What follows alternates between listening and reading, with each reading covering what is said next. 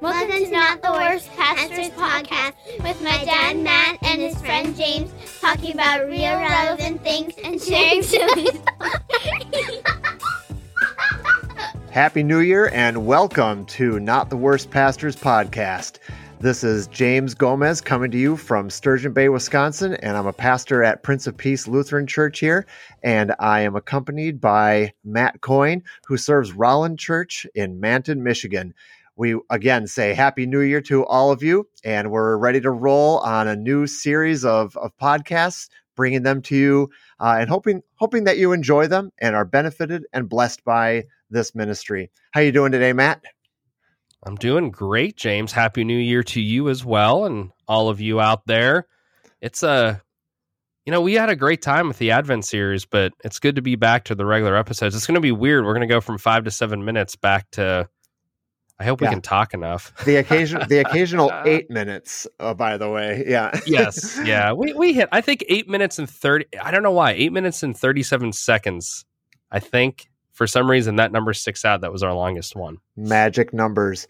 Some people have. Oh, we went to my sister-in-law's house over Christmas, and underneath the Christmas tree they had a magic 8 ball, and. I was my nephew Jude was looking at it and he was like, ask a question. And then he was trying to look at it and like you couldn't even read the thing. I don't know why it just didn't show up quite well. But, people talk about magic numbers or lucky numbers. Do you have a lucky number? No, I've never.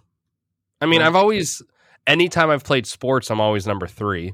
So when I played. Well, that's holy. When I played baseball and softball, even in rugby, you don't get your numbers assigned, and I was number 3. So 3. Well, I was figuring it was going to be 3 or 7 or 12. Some kind of pastoral holy number like that. Do you have a favorite number? Well, I don't know if I have a favorite number. I am kind of weird about numbers though on the microwave or on the volume on the television. So I like prime numbers. That's just kind of a weird thing. So 7 happens to be prime. 3 is prime. Those are both functional for me. But like if the microwave is timing down, 5, 4, 3, I can stop it on 5 or 3 or 2. All those are totally fine because they're prime numbers. Volume on the television gets a little tricky because you got to go, it's going to be 37 or 41, 43, 47, and then my son comes in and he wants it on a 5 or a 0. And so we're basically a mess unless it's actually on the number 5. It's so funny you say that because I'm the same way with that. Like my volume has to be 5 or a 0 if possible. And anytime I get gas, I always have to be on a 5 or a 0. Every time you're gassy. Yes. Yes. Well, this is not speaking of gassy, but a lot of people eat a lot of food over the holidays, and could be, yeah. And so you end up, feeling all kinds of different ways. Maybe you feel like you ate too much food, you just didn't do enough, and so on. So let's talk today about New Year, about maybe holidays a little bit, but what we experience, but then the New Year and how people bring in the New Year by sometimes looking back, sometimes looking ahead. Do you have any specific New Year's traditions in your personal space or your family or anything like that? Not real. I mean, we do Brittany's family did this growing up, and we did as well. And so we still do, where at midnight you open up the door to let out the old year and let in the new year. It's like an old Irish tradition. We still do that. It's actually funny. We've always watched the ball drop. This is the first year we didn't, because we were watching the Ohio State and Georgia game. Oh, yeah. And literally the kick was happening at midnight. And I went to turn the ball on, and Brittany's like, don't turn it now. Like the kick literally happened at midnight exactly. So this is the first year, and I can't remember how long, that I didn't watch the ball drop because of the football game. Okay. Which I'm not mad at. No. It was kind of a wild game, though.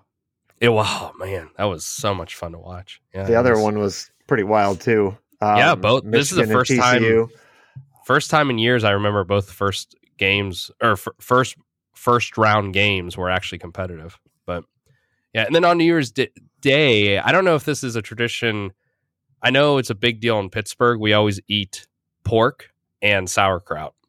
That's like the first of the year. We always joke because it cleans you out.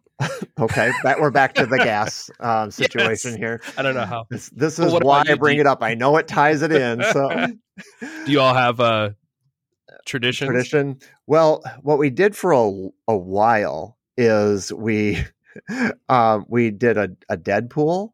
Are you familiar with that? I think I've heard it. What is it? Okay, so you can do it a bunch of different ways, but a Deadpool is where you pick people that you think may pass away in the coming year. Yes, I've heard that. Yes. And of course, the trick or the part of the game is to try to select people who maybe are not 150 years old or aren't currently on their deathbed. And so you're picking people who maybe otherwise are healthy that you think might just, bite it in the coming year. For a super long time, Michelle was picking Pat Sajak. And I don't know exactly why, but she just kept thinking Pat Sajak. And for a little while, she was going with Betty White, which, we know that happened. And Barbara Walters was also on her list. And so we haven't actually participated in a Deadpool for a long time. So Michelle got super excited when Barbara Walters passed. She goes, I was finally right. Well, Michelle, you're sick. Yeah, well, she's also the person that would like to she would be a coroner if she could, or a medical examiner of some kind. But one thing that's on her bucket list is to be walking along, maybe taking a jog or be on a run or something, and be the first person to stumble upon a body. That's on her sadistic list. So much about Michelle right now. Yeah. Well, see that, and the thing is, my daughter Evelyn is very much like that, and they are two of the nicest, kindest, most unassuming people ever. And really, there's just kind of a twisty side to them, which is nice. Interesting. Yeah. Okay, so Deadpool is one of our traditions. Okay. And of course, we've gotten together to make resolutions and stuff. That's just all the boring stuff. But mostly we try to, if we're going to do a resolution of any kind, we try to do something that's really, truly achievable, not something that's crazy out there. So, yeah, that's what we do. But I've seen what other people do. And I know that for today in particular, we're talking about this sort of stuff. I have a friend, her name is Trista, and she does not go by that on Facebook. But if she does listen to this, she'll know obviously who she is. But anyway, so she has a list of 4 things that she is striving for, or maybe is encouraging other people to do in 2023. And she uses some colorful language that I'm not going to use here. But she says in 2023, stop spreading BS around. Okay. So that's one thing.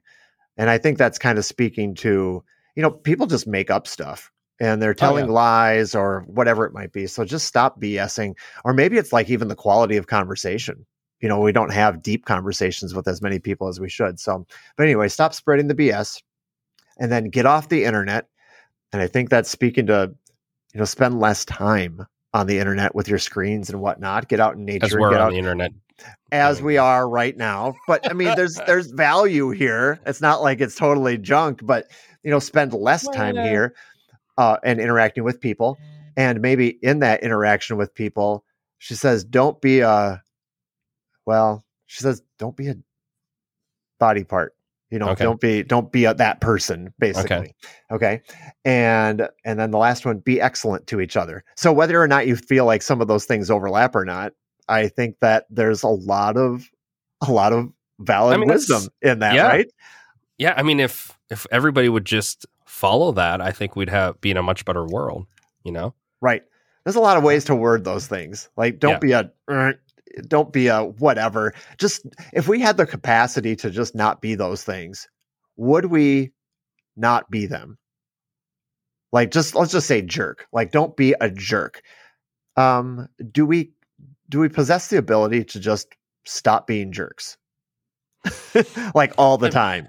I mean, I always tell Brittany always laughs at me because I always say I don't want to get preaching. She's like, well, you're a preacher. Preach it.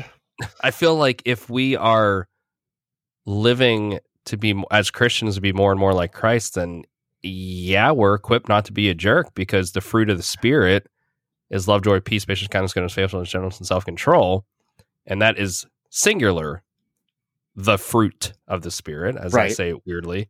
So yeah, I would say that we are equipped to not be jerks. However, some of the most jerky people I know claim Christ as their Savior. Right.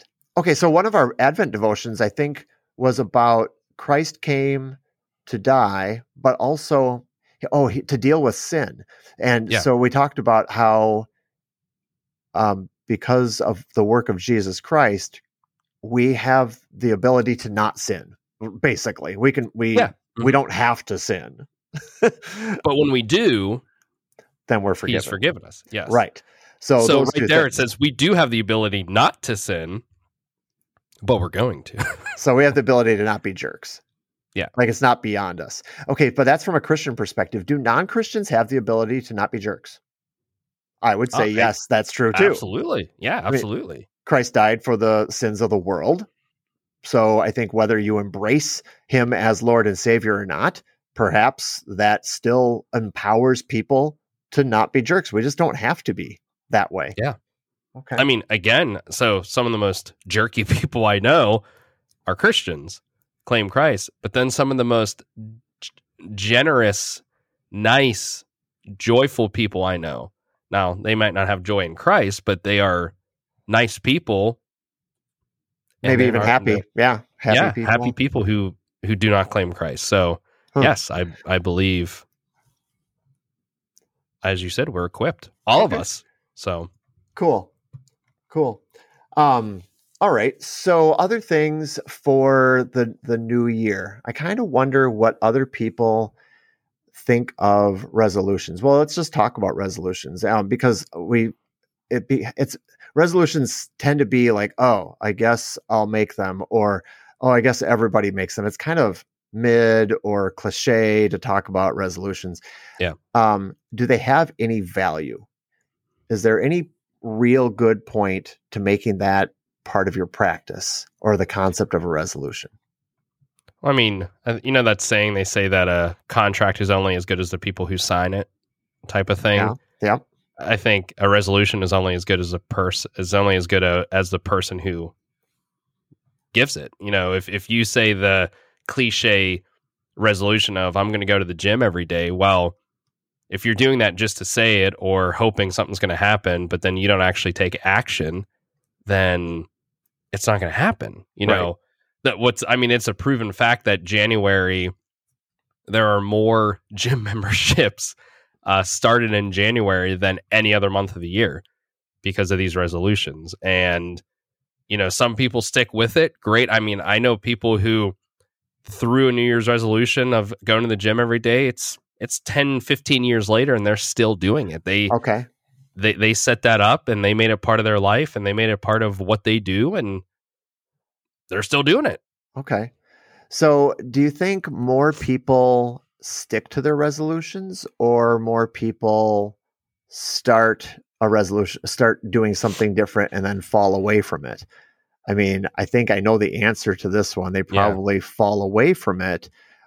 But so I guess I'm just wondering, I've got a friend in the congregation here, Carl Rausch, and we've talked at a gathering of guys about the concept of setting goals. And he doesn't really like the idea of setting goals because you are inevitably going to fail to achieve the goal. And then you set yourself up effectively for failure.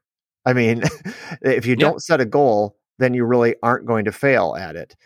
He has a much more eloquent way of describing what he does, but they're not benchmarks. They're not goals. He doesn't like find loopholes or anything like that. But if we set these maybe reasonable or otherwise unreasonable goals and we don't live up to them, does that like ruin our year? So like 2 weeks in, we stop going to the gym or we fall off of our diet plan. And now you feel like you're just like the whole year is shot because now you've already, you kind of, you set these goals and you can't even do the things that you want to do.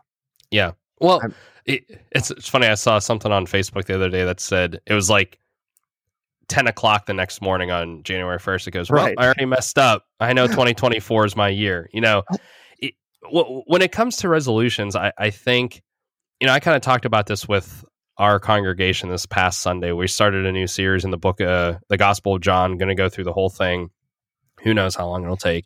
But I talked a little bit about resolutions, but for me, I really think that especially Americans, that we make resolutions so often because we think it'll bring happiness or completeness or fullness or newness of, well, why do you want to go to the gym every day? Why I want to get in better health? But I think so many people, if they're honest, deep down inside, they're thinking, well, I'm broken, I'm sad, I'm, whatever, I'm depressed. And maybe if I go to the gym and I see all these other people on Facebook and they look so happy going to the gym and doing this and eating better. Yeah, again, those are good things, but are you trying to fill a void of something in your life with something that's not going to actually fill? Does that make sense? I think that's what resolutions are so often used for, which is why so often they're broken, because it's not going to bring you true happiness or true fullness or true completeness or whatever that is. Right. Like chasing the resolution itself isn't going to bring that. Yes. Mm-hmm. Okay. And it doesn't allow for any of the wiggle. So like you wake up one morning and you just feel like blah, like either sick or just tired. And so do you follow through on your resolution, or because I got to go to the gym, I got to do the thing, otherwise I feel like a failure? Or do you really just allow yourself to stay in bed that one time, and just get a little more sleep or rest? Yeah. One of the things I always go to is the Bible. That's a big resolution with Christians. I'm going to read the whole Bible this year. Oh, you're getting all preachy with the Bible, man. I've talked to people about this who they go, I'm going to read the whole Bible. And I've asked them, have you done it before? No. And I usually say, okay, well, how much have you read? Not much. And so for me, I'm like, okay, so you're going to go from 0 to 60, right, or 0 to 100.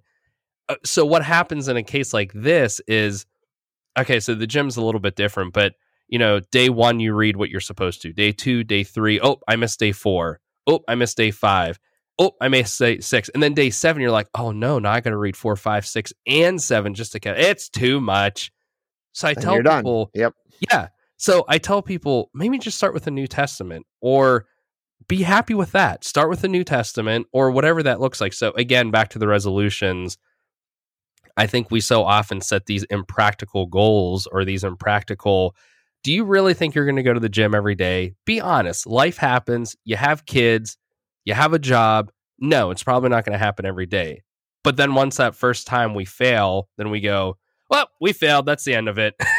Right. So, okay, but we set those goals or those resolutions to be like, this is what I should do. Like, I should read the Bible. So then we say, well, we should read the Bible in a year. Well, how often should you read the Bible? Like, what's the actual point of reading the Bible? Is it that you accomplish the fact of reading the whole thing in a year or 6 months? Why don't you read the whole Bible in a month?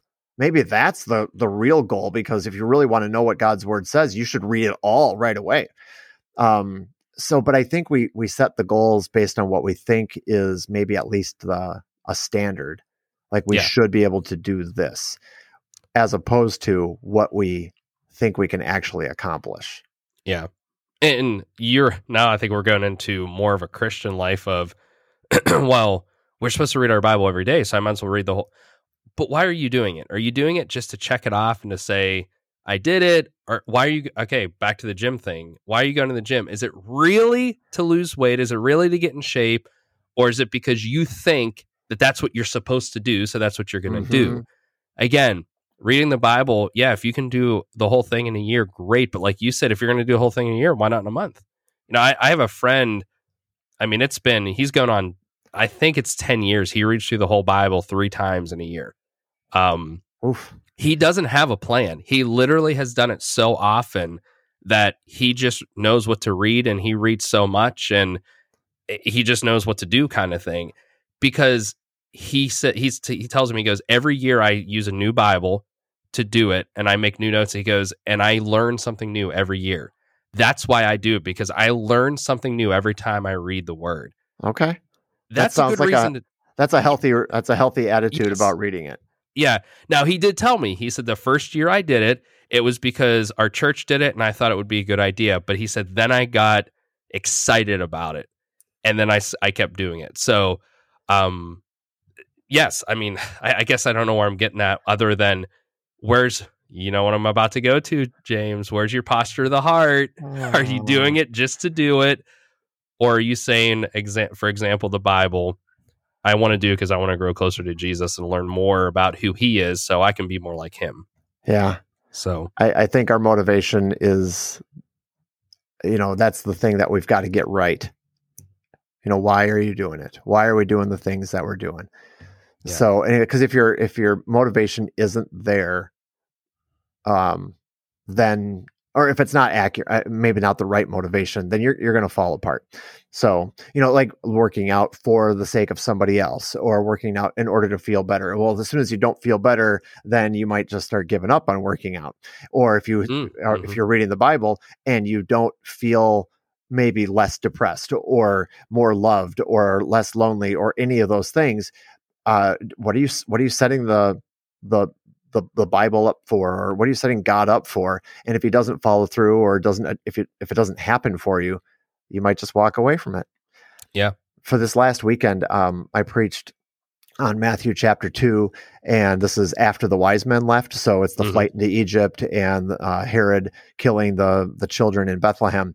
And I talked about how Mary and Joseph and Jesus all seem to have a practice of listening to the word of God, whether it comes from the angels, the joyful noise of the shepherds relaying the message of the angels, or Joseph again hearing the message in the dream, and then Jesus, he's consulting with the Father all the way through to his crucifixion, and he does what his parents demonstrated for him in terms of how do you live life? By listening to the word of God. It's like a regular practice. He's always listening to the word in highs and our lows, and we just don't ever get away from it. And that's a good practice no matter how we're feeling. So going back to the Bible, I think people should read the Bible. Yeah. But at what pace and with what goals in mind and so on. I think that's a great goal, a great resolution for the new year. And if people are all about it, I mean, I've got some Bible reading plans, and you probably do too. I was going to say, please don't think James and I are not saying don't try to read through the Bible in a year. There are some great plans out there. Again, James and I have some we could share with you that are powerful, but make sure you're doing it for the right reason, not just to check a box off. For our church this past Sunday, like I said, we started John, and I was joking with people saying it could take us 60 weeks to do this. Do you need to take 60 weeks to read through the Gospel of John? You don't, but we're going to be studying it in depth each week. And I focused this past week. I said, we can turn to all these worldly things for fullness and newness. We can turn to New Year's resolutions. We can do this. However, it's all going to leave us empty. It's maybe a momentary fullness or excitement, but it has to be turning to Christ. It has to be turning to God's word. So let's turn to God's word, but do it for the right reason, for that edification, not just for checking a box off. Yep. Same thing with the gym or eating healthier.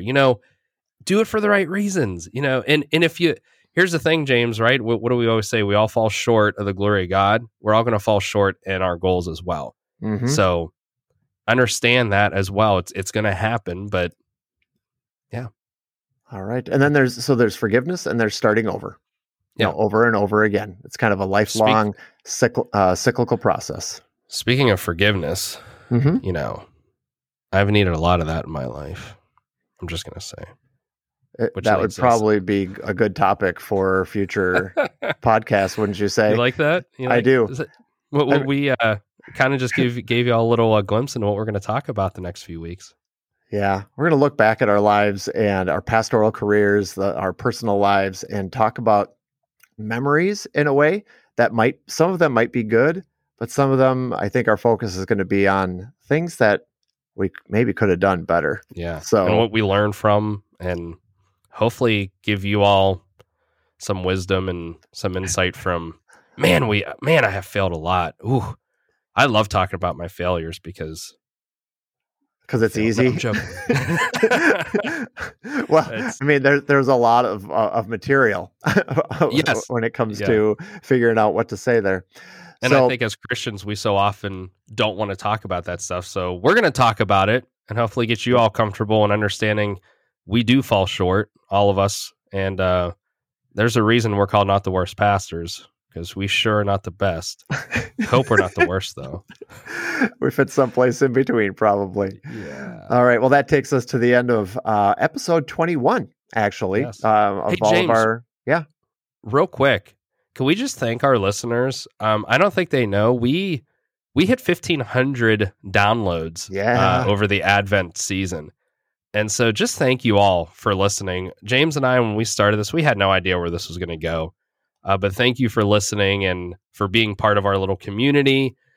Again, always be reaching out to us. We'd love this to grow however God wants it to, and to bless you all. But just thank you for it.